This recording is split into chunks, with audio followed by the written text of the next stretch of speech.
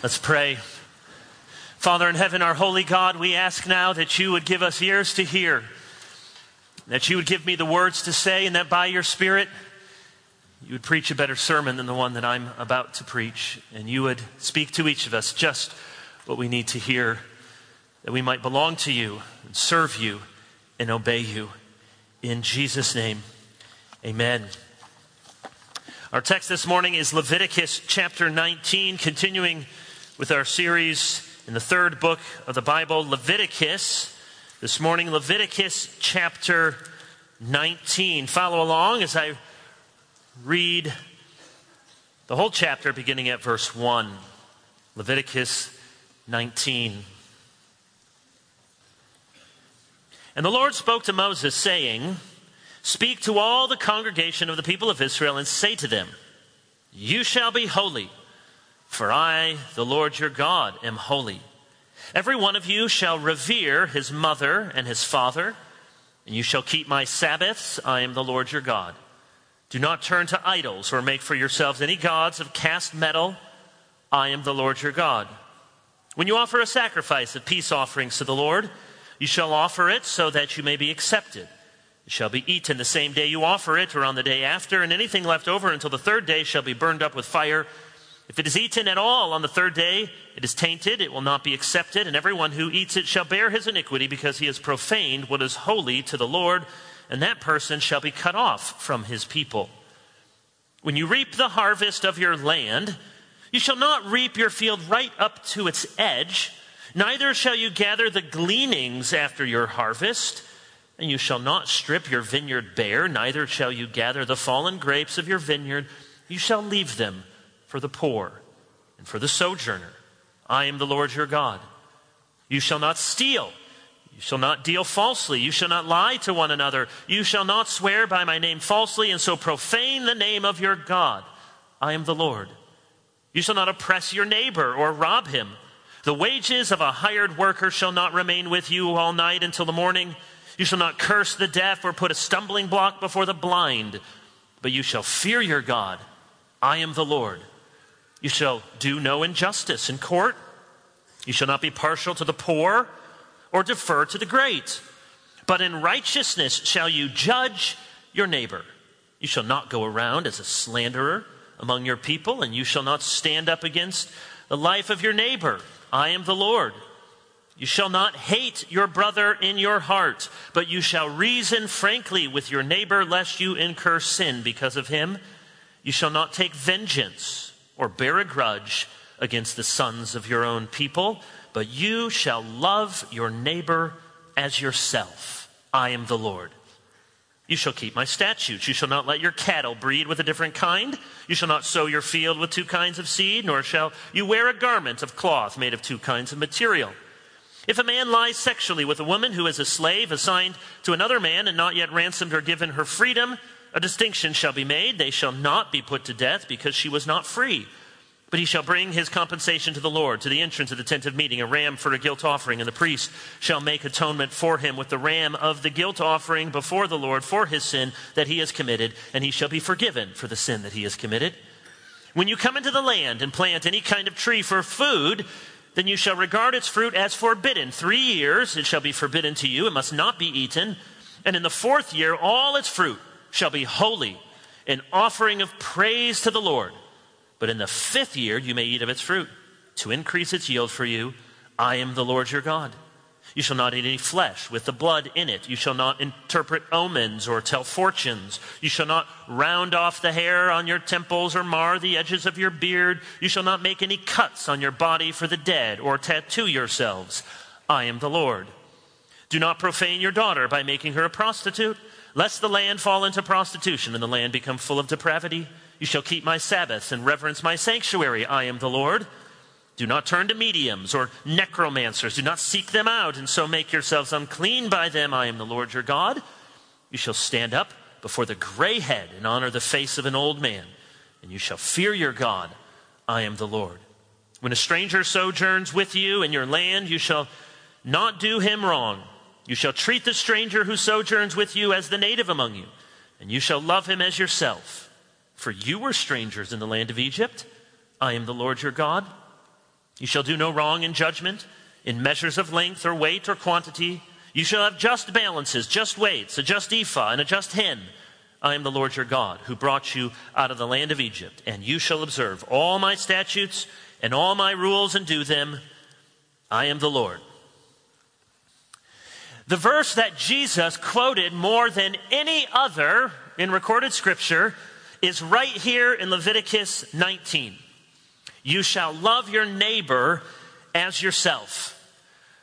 One of the most famous passages, one of the most famous lines ever uttered by anyone in the history of the world.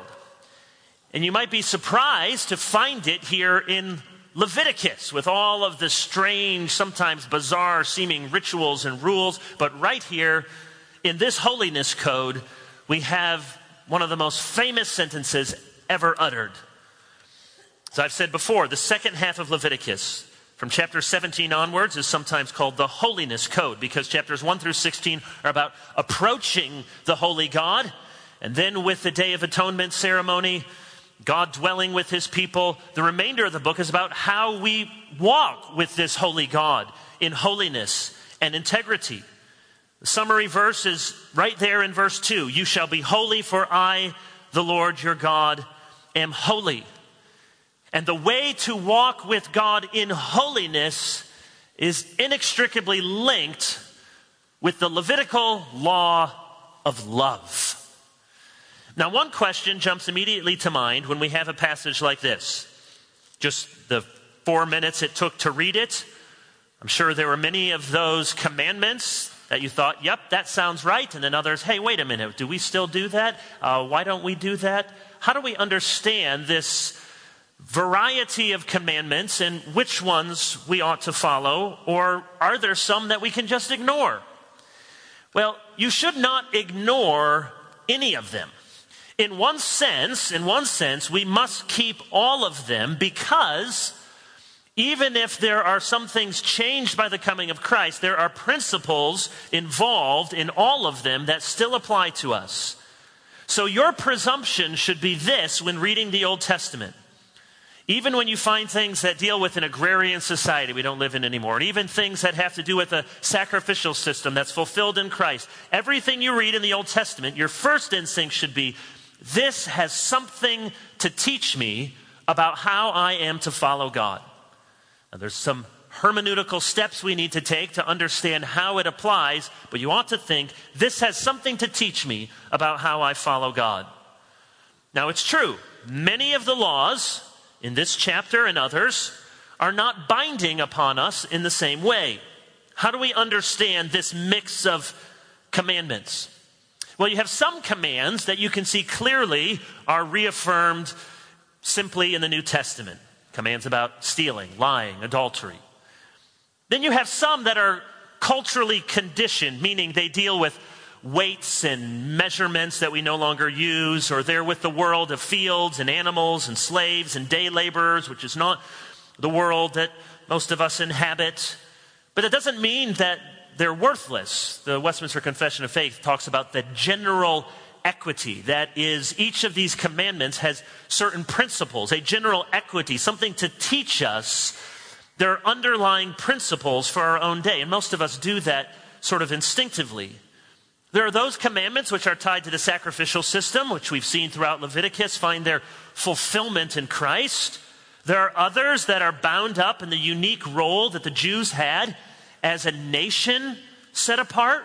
As God's people now, we are strangers and aliens. We are exiles. So we are more like the Jews in Babylon than we are like the nation of Israel.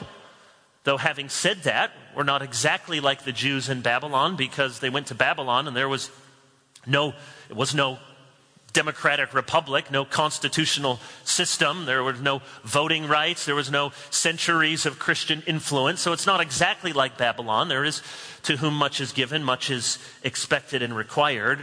But theologically, we must see ourselves strangers and aliens in the world, rather than a constituted nation like Israel. And we'll say more about that next week when we come to some of the judicial laws and how they apply in the New Testament to the church. And then there are certain things in these commandments that were prohibited because they were tied to pagan rituals and taboos in the day. And we'll note those in just a moment. You can see quite clearly that the theme in this chapter is love. There are some commands scattered throughout chapter 19 that really have to do with the first table of the law. That is, love the Lord your God with all your heart, soul, strength, and mind. Think about and notice some of the commandments that have to do with the first table of the law. Verse 3 talks about honoring the Sabbath. Verse 4 about not having idols, so that's the second commandment.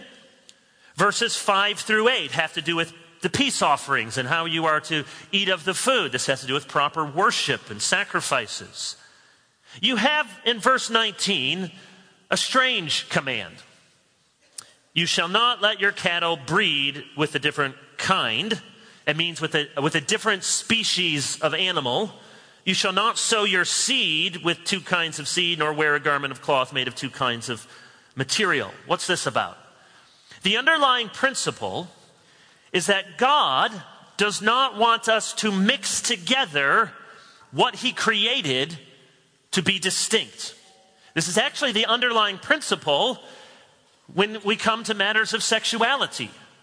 And to use a modern term, gender identity. What God has created distinct, male and female, he doesn't mean for us to confuse. Men are men and should look like men, and women are women and should look like women, and men and women were meant to come together in marriage, one man and one woman. The principle is what God has designed in his divine order to be distinct should remain distinct. That's the principle here, but here it has to do with two kinds of animals.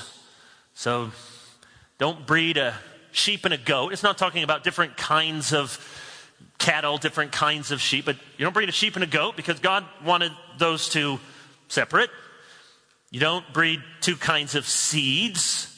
You don't wear garments. Now notice it doesn't say you don't weave garments together, because there are some of the priestly garments that includes different kinds of cloth. And so many commentators think this rule about not wearing a garment of cloth made of two kinds of material was really telling the lay people, don't try to put on the priestly garments, because those were the sort of garments made of two different kinds of material. Don't venture forth to do the work of the priest if you have not been ordained to the priesthood. You see also in verse 23 and 25, you have another strange rule. What is this about the fruit of the trees? In 3 years it's forbidden. Well, it's really quite simple. Remember, God wants the first fruits. So when you plant a tree, he says, in order to get the first fruits of the harvest, it's setting this principle that God doesn't get our leftovers in life. He doesn't just get a garage sale from us. Well, this is junk already. My kids are always thinking, we could get rich with a garage sale. We could make a lot of money. Well, no. If we're going to throw it in the trash, nobody wants to come and give us thousands of dollars to take it. We sometimes have a garage sale mentality with God. God, if I already got time left over, if I already got money left over, you have it. First fruits is the principle in the Old Testament. And so literally, you plant a tree. God says, I don't want you picking off these little bits of fruit. I want you to save it until the 4th year when we know that it's fully mature, fully ripe, and you're going to give that first fruits harvest unto the Lord. And so in year 5, go ahead and eat of the trees. It's protecting this principle of worship that God gets what is first and what is best.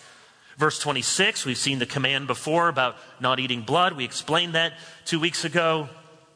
No sorcery. Verse 26 and verse 31. Why? Because God has given to his people his word. He's spoken to us here by the prophets, by Moses, by divine revelation. Now in these last days by his Son and by the word that the Holy Spirit has given to us. And so you don't go to fortune tellers, you don't go to sorcerers, you don't go to people who supposedly consult with the dead, because that suggests you don't trust God to tell you what you need to know. You need a tarot card. You need a Ouija board. You need somebody who can communicate with the dead, somebody who can go to the great beyond. No, God gives you what you need to know. So the reason that these are forbidden is it's tantamount to rejecting God and the sufficiency of his word. And then you see verse 27 and 28. You shall not round off the hair on your temples, mar the edges of your head. You shall not make any cuts on your body for the dead, or tattoo yourselves. Okay, we just gotta say something about this here. This is connected to pagan rituals and appearance. If you look over a couple of chapters, Leviticus 21 verse 5, they shall not make bald patches on their heads, nor shave off the edges of their beards, nor make any cuts on their body. They shall be holy to the Lord and not profane the name of the Lord their God. The grouping of those things together with your hair and with cuts and with markings is because all of these were associated with pagan rituals. You see this even more clearly in Deuteronomy 14:1. Let me read it to you. You are sons of the Lord your God. You shall not cut yourselves or make any baldness on your forehead for the dead. That's Deuteronomy 14:1. So these kinds of rituals, don't know why you would want a ritual baldness on your head, but it was something that was all the rage in the culture. Cutting yourself, tattoos, all of these things were linked to pagan appearance and pagan ritual. So we cannot make an absolute command against tattoos. You may want to make prudential reasons why you wouldn't have tattoos. We have those sort of prudential no tattoo reasons in our household, but you cannot say that as an absolute command of Scripture because it's tied here explicitly to pagan appearance. It would be, to use an analogy, everyone would understand today that if you marked something with a swastika, no one would object to the church saying, absolutely, you cannot do that. Don't mark your body with that. Don't mark a flag with that, because we all know that means something and has connotations with something wicked. But perhaps 500 years from now, those right angle lines that come together don't mean anything, and that history has been long washed away. We don't know. So perhaps the symbol doesn't mean what it used to mean. That's the sort of thing, this cutting, this hair, the tattoos, the bald patches were obvious in their cultural moment that this is associated with paganism. Therefore, you clearly should not do it. Those associations are not the same. And so the underlying principle is there, but the application looks different. Now, those are commands scattered throughout chapter 19 that have to do with the first table, with worshiping God, not giving into idolatry. We want to spend our time, however, on the second table. Love your neighbor as yourself. Jesus refers to this as the second great commandment, more important even than offerings and sacrifices. Paul in Romans 13:9 says all the commandments are summed up in that because love is the fulfillment of the law. Galatians 5:14 says the whole law is fulfilled in one word, you shall love your neighbor as yourself. James calls this the royal law according to Scripture in James 2. In fact, if we had more time, we could see almost every verse in this passage from Leviticus 19. Certainly in this middle section about love your neighbor, almost every one of these verses is alluded to in the book of James. James is, among other things, an extended commentary on Leviticus 19 and what it looks like to love your neighbor. Now notice, before we get into the specifics, that love is very concrete. And love does not just exist in some box we label religious or spiritual. Love is not just a matter of vague abstraction. Love has to do with specifics. Day to day, how do you treat people? Holiness is how people are set apart by God to live their lives in ways distinct from the world. And love in Leviticus 19 is another word for this holiness. You could think of love is holiness lived out for the good of others. Love is holiness lived out for the good of others. Now this passage, this middle section in particular, from verse 9 to verse 18, it's not flowery. It doesn't soar to the heavens. You don't hear it read very often at weddings. There aren't a lot of songs for it. But it shows us what this love looks like. This passage applies love to 5 different areas of life. You see there beginning at verse 9, you have these paragraphs, 5 of them, each of which end, I am the Lord your God. See those 5 paragraphs? You see the heading in the ESV, love your neighbor as yourself. And then there's 5 sections. Each ends with I am the Lord your God. I want us to think of this as 5 love languages. Oh, someone should write a book. That would sell a lot of copies. We could build the track at Warner Park if I had written that book. 5 love languages, not the marital love languages, but 5 Levitical love languages that you must embrace as a sign of holiness towards your neighbor.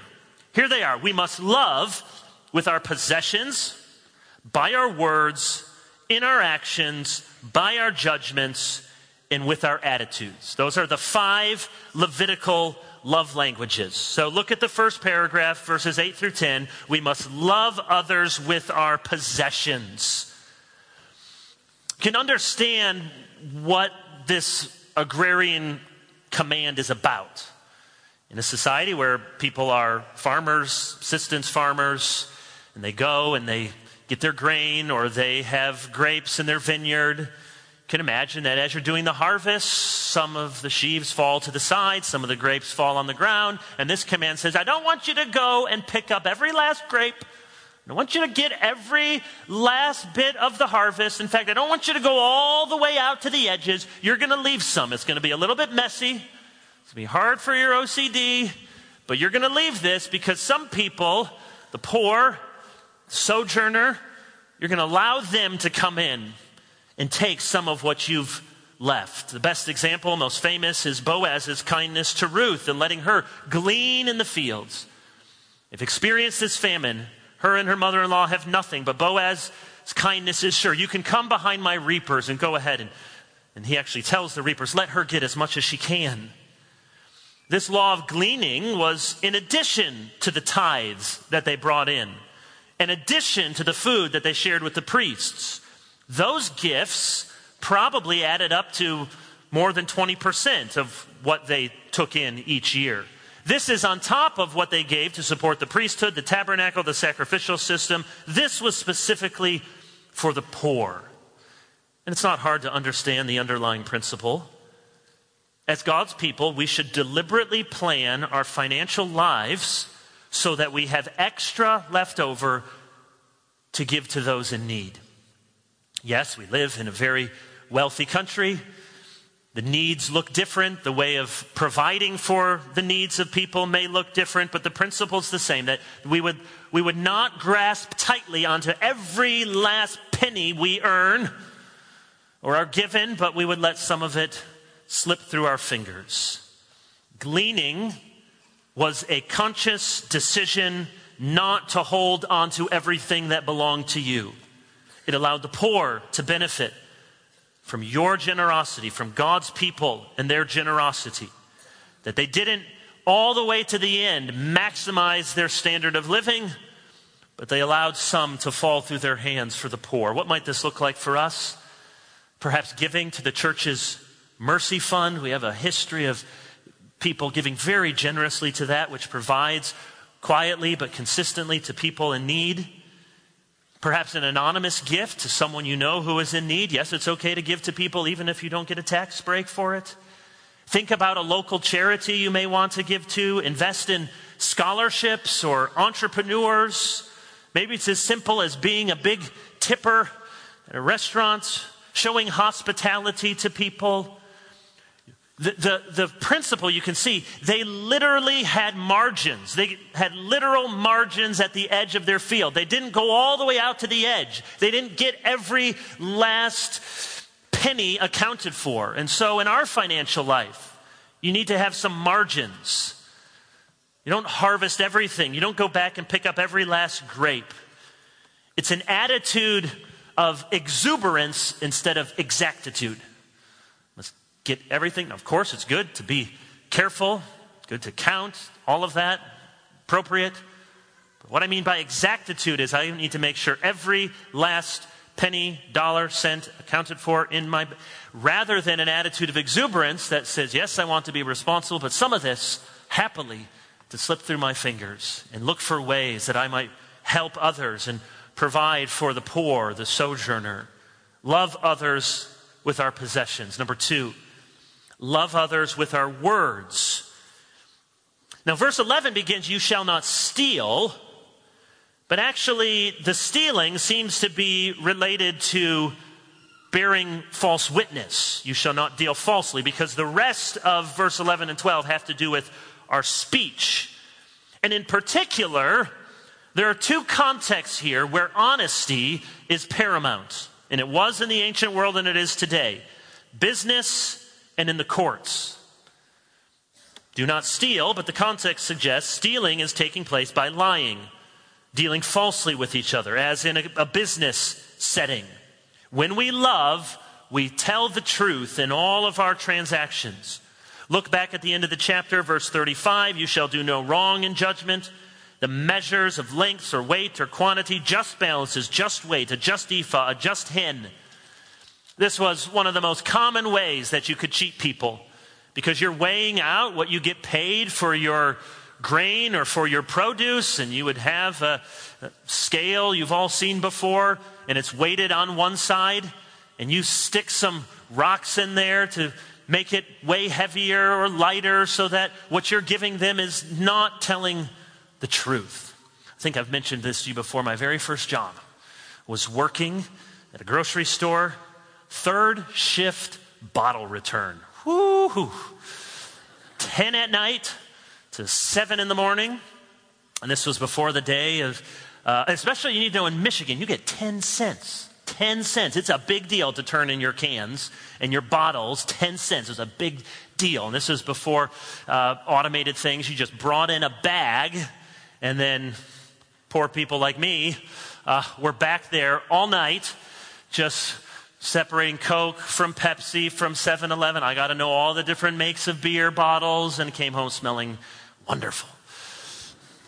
But it turns out the people who come in with a bag, so then you print off their receipt because you get 10 cents for every bottle or can that you bring in the state of Michigan. Turns out that the people who come in at, say, 2 in the morning with a bag of cans aren't always telling the truth. It'd be a black bag, and they'd say, 300 cans in here. Do over $30. Then they'd leave, and you'd open up later. I found rocks. I found bricks. I found, Lego. I mean, just anything to just weigh this down. I thought, you just walked out? Sometimes the people, it was a disorganized place back there. Sometimes the people I worked with, because it was not well accounted for, would walk out at the end of the day and write themselves off with one of these bottle receipts and walk off with some money. A very easy, obvious example, but perhaps in our business transactions, there's less obvious ones. Think about advertising. Advertising is an honorable profession, and there's nothing wrong with trying to make products appeal so long as we tell the truth. It's one of the reasons for the financial meltdown 15 years ago. It's people bundling things together and everyone sort of passing along, from the homeowner to the many people in the financial services, not telling the truth about what these things were. Or perhaps promising more than your product can deliver. I ran across this story from many years ago in the earlier part of the 20th century. Douglas Aircraft was competing with Boeing to sell Eastern Airlines, which doesn't exist anymore, to sell Eastern Airlines its first big jets. And the president of Eastern Airlines was talking to Douglas Aircraft and reportedly told Donald Douglas his jets were as good as Boeing's in every way except for noise suppression. They were louder than Boeing's jets. And he gave Douglas one last chance. Can you outpromise Boeing? Can you promise that your jets will be quieter than Boeing's? And after consulting with the engineers, Douglas reported back that he couldn't make the promise. And the president of Eastern replied, I know you can't. I wanted to see if you were honest. And he gave him an order for $135 million worth of jets, and he told him, go home and figure out how to make them quieter. It may not always be a happy ending. You may lose the sales sometimes, but we tell the truth. It's not that profits in business are wrong. We simply must keep our priorities in business. Think of it this way: principle, people, products, profits. If you put profits before your principle, before people, that's when you get into trouble. But if you first have principles, and you love people, and you want to stand by your products or services or goods, and then a profit, that's the right order. So honesty in business, honesty in the courtroom, especially in a day without surveillance cameras or DNA testing or wiretapping, everything depended on witnesses. That's why bearing false witness was such a serious crime. Think of Ahab and Jezebel, who got worthless men to accuse Naboth, and he died because of their false witness. This matters in an official courtroom. It matters in the courtroom of public opinion as well. Now, it's true, we all can make honest mistakes, or we may interpret someone's ideas or opinions, or we may just have honest disagreements. There's a difference between disagreements and dishonestly. We must be careful in the court of public opinion that we don't pass along slander or hearsay that we can't confirm, or we're eager to pass along reports that would only tear others down. Love, whether for our neighbors or for our enemies, demands that we are careful with our words. We love with our words. Third, love language. Love others by our actions. You see this in verses 13 and 14. As we've seen many times before, here we have the quintessential biblical definition of oppression. Oppression is not equal if you have some kind of economic inequality. That may or may not be the result of oppression. This is the quintessential example of oppression. When you promise to your day laborer to give them a wage, and then the sun sets and you don't give them what you promised. You defraud your workers. Because a day laborer is by definition someone who's living day to day, hand to mouth. They don't have recourse. They're not powerful people. The ones who's hired them out, they have the power and the status and the position. And so it's a very easy thing to say, well, I don't think your work was done up to snuff. Or you know what? Turns out I don't have anything. I don't have any shekels to give you today. Why don't you come back next week? And it was an easy way for landowners and employers to stiff their employees and their day laborers of their wages. And God in the Old Testament and the New Testament consistently speaks out against this act of oppression. The broader principle is that we must not take advantage of the weak. You see in verse 14, two very simple, obvious examples. Don't curse the deaf. Don't put a stumbling block before the blind. Those are really aphorisms. They're maxims to illustrate how we should not take advantage of the weak. Don't curse the deaf. The deaf can't hear you, and so go ahead and curse them, right? You won't get in any trouble. Put a stumbling block before the blind. They can't see. They won't know who did it. You get advantage. You get to laugh. The idea is simple. Do not take advantage of those, even if they have no recourse to hold you accountable. What is the deaf man going to do when you curse him? He can't hear. What will the blind person do when you put the stumbling block? They don't know who did it. We must not run roughshod over people because we can get away with it. Because we know they don't have money to get a good lawyer. Or they won't know how to use the legal system. Or they don't have the same level of education. Or we understand we have a position of power or know-how or networking or contacts. We must not manipulate children. We must deal kindly with people under our authority. We must not take advantage of people who look up to you and are eager to trust you and to please you. You see in verse 20, don't take advantage of others sexually. That's this rule about the man who lies sexually with a woman who's a slave. You can understand the man may be thinking, well, this is an easy way for me to fulfill my sexual desires. I don't have to care for her. I don't have to marry her. I can go to bed with her. She's just a slave. God's word says to do so is to pollute the land. Do not profane your daughter by making her a prostitute, verse 29. Now you think, who on earth would profane your daughter by making her a prostitute? No parent would do that. Unconscionable. And yet it was common in the ancient world. It was a common profession, especially with shrines and temples. And though we wouldn't think to do that exact thing, isn't there a temptation even in our own day? Whether as parents or perhaps as employers, you leverage someone's beauty for your own gain. You leverage their sexuality for your own profit. That's what's happening here. And we must give special honor to those who are older than us. Look back at verse 3, reasserting the fifth commandment.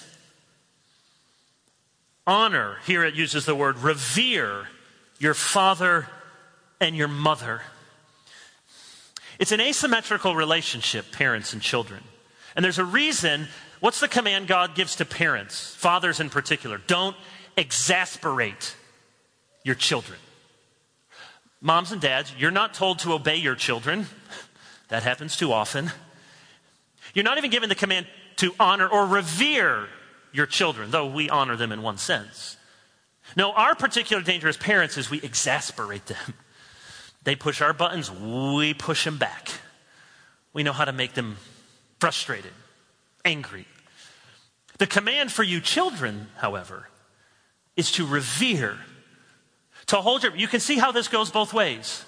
The parents feel like, well, you're not revering, you're not honoring me. And that's when we do things that exasperate them.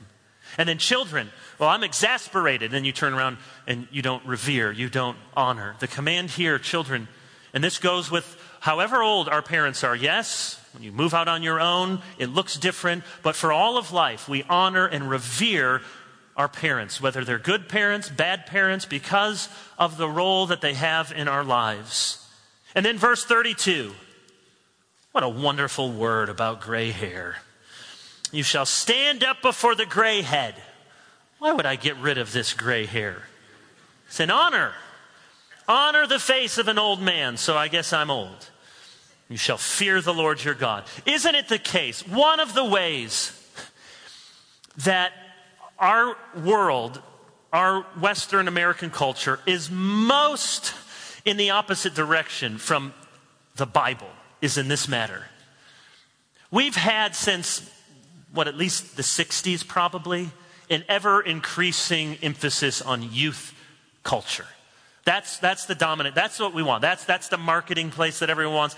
That's sort of reorganize things around the preferences and the cultural expectations of the young.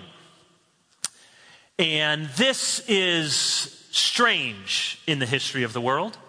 And it would seem very strange if you were to go to many places in Asia, many places in Africa.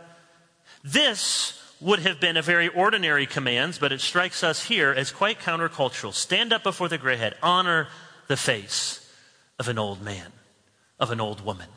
Someone who is your senior, someone who is your elder, someone, the impetus, the assumption is this person, whatever imperfections we all have, this person, rather than our world saying this person probably has old, outdated ideas, probably just shuffle them off to the end of their days.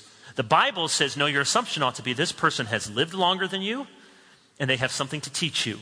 They have wisdom that you don't know about. They have things that you can learn from them, and you ought to stand up and you ought to honor them before the Lord. It's one of the great things about this church is that we have generations. And it's very unique, I think, that we have all these young people who made profession of faith. We have babies being baptized. We have young newlyweds. And we have lots of people, senior adults, who are coming in. That's a healthy thing for a church. Let's show a different kind of culture, a biblical culture, to honor the aged and the older among us. Here's the fourth love language, verse 15 and 16. Love others in our judgments. These courts would have been enmeshed in their community. You would know these people. They would know you. And notice what it says, because here's the biblical definition of justice. We live in a day, everyone talks about justice, talks about social justice, but we have 100 different definitions of what that means. Here we have justice. You shall not be partial to the poor or defer to the great. Justice is making a right, fair judgment. You don't defer to the poor. So if a poor man comes before you, you don't say, well, this person's never had any breaks in life. I know how much they could use this. Nor do you defer to the great. Suppose two men in the church had a property dispute, and a poor man from the church was doing work at a rich man's house. And the poor man says, I was told that I would get $10,000 for the job.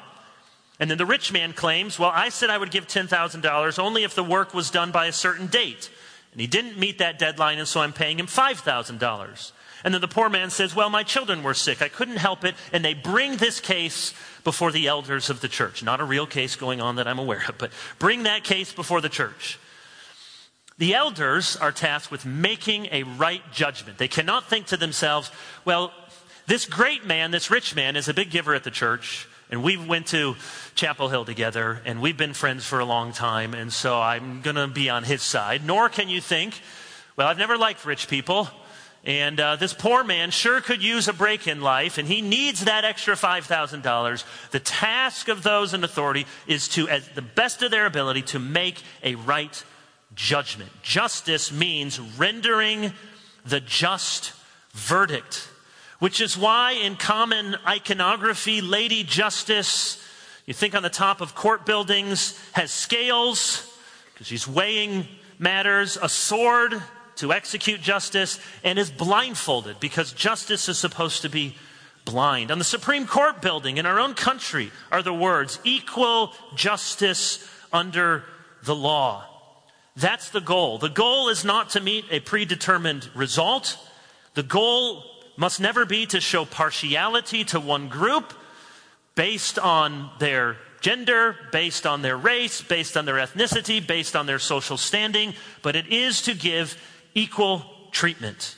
We see in the final paragraph of the chapter, this includes the sojourner among you. This would be like our resident alien, those who are among us, even though they may not have access and may not have your history, and they may be from a different place. They deserve the same equal treatment. And then finally, in the last paragraph, loving others in our attitude. It says, you shall not hate your brother in your heart. Well, this is hard. The other ones we almost thought maybe we could do, but now it gets to the heart. We're pretty decent at showing up for an hour and a half and being civil and polite. But some of us hold on to anger over past offenses, or we're smiling in public and then we rip somebody to pieces in private. Or we go home and say the sort of things we would never say out loud. And we're smiling on the outside. That's what Southerners do. Inside we're seething. Now you say, well, what am I supposed to do? I can't just tell myself not to hate, can I? Well, these verses tell us what we should do. You shall go reason frankly with your neighbor, lest you incur sin because of him. A strange phrase. What does it mean, incur sin? Does it mean you're going to be guilty of sin if you don't correct him? I don't think that's the case. I think what it means is, unless you get this worked out, you're going to have such bitterness, such anger, that it's going to lead to sin and further festering hatred in your own heart. Now, Proverbs says it's a glory to overlook an offense. So praise God. Most of the stuff in life, we can say, okay, nail it to the cross. I don't need to go, you don't need to bring up everything anybody does that annoys you, or we will never go home today. You don't have to be the Holy Spirit in somebody else's life. But when there are those things that you cannot just overlook, and they're adding a festering wound and a spirit of bitterness, and what you see there in verse 18, a desire to take vengeance or to bear a grudge, you must go and speak to the person. That's what it looks like, very concretely. How do you get rid of this hate that you have, this burning, growing frustration and anger? You must at some point, when you're calm, speak to them. That's what love does. You may not win them over, but you go as a neighbor, and perhaps it's as a family member, to speak love as you would want to be loved. Love your neighbor as yourself. We all know the verse, and it's hard to do. It means you have an open heart toward others. It means you are eager to forgive, because wouldn't you want to be forgiven? How many times am I driving down the road and I see some terrible driver and think, what an awful driver. I wish he would pull over and I could say something. And then I think how many times I've been that driver, and I hope that as I didn't see somebody in my lane, they will have mercy and think, well, he's having a bad day. Isn't that how you want to be treated? Jesus said the judgment you want to receive should be the judgment you give to others. Do you want people to be exacting with all your faults? Do you want them to bring up with a long list of all of their grievances? Do you never want anyone to give you the benefit of the doubt? None of us want to be loved like that. Do you want people to make the worst assumptions, put the worst constructions upon all of your motives? No one wants to be loved like that. We are responsible to treat our neighbors as we would want to be treated. And the way to move that hatred out of your heart is to speak in love and to open yourself up. Yes, love is vulnerable. Love opens yourself up to being frustrated, to being hurt again. But that's what love does. Not when there's immediate physical danger, but the sort of love that says, I'm not going to hold everything that you've done against me before you. I'm going to make the first step to say I'm sorry. 2 final thoughts. If you want to love, get to know the law. Isn't it true? We put law, love. You want to be a law Christian or love Christian? Well, I want to be the love Christian. Well, Jesus said, if you love me, you do what? You obey my commandments. Paul said, the law is fulfilled in love, and the fulfillment of love is the law. If you want to know how to love, not just some ethereal, feeling the warm fuzzies today. That's not love. It's nice when you get those. Concrete actions toward one another. You need the law to direct you. Final thought, if you want love, get to know the law, and if you want love, get to know the only one who kept the law perfectly. Only one man ever loved his neighbor fully as himself. Only one man was always generous, always honest, always helpful, always fair. Only one man can forgive us of all of our pettiness, all of our selfishness, all of our disobedience, because only one man has ever loved perfectly. And only one man has ever satisfied the Father's impartial standard of justice. And that man is the Lord Jesus Christ, the only one who has the power to forgive you, the power to change you, the power to enable you, the power by his Spirit to give you a new heart that you might love your neighbor as yourself. Only Jesus spoke all of the 5 love languages with perfect fluency. And only Jesus can help us to speak them too. Let's pray. Father in heaven, we give thanks for your word, challenging but practical.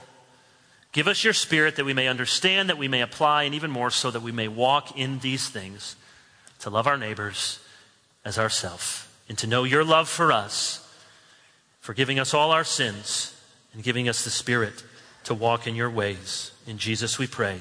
Amen.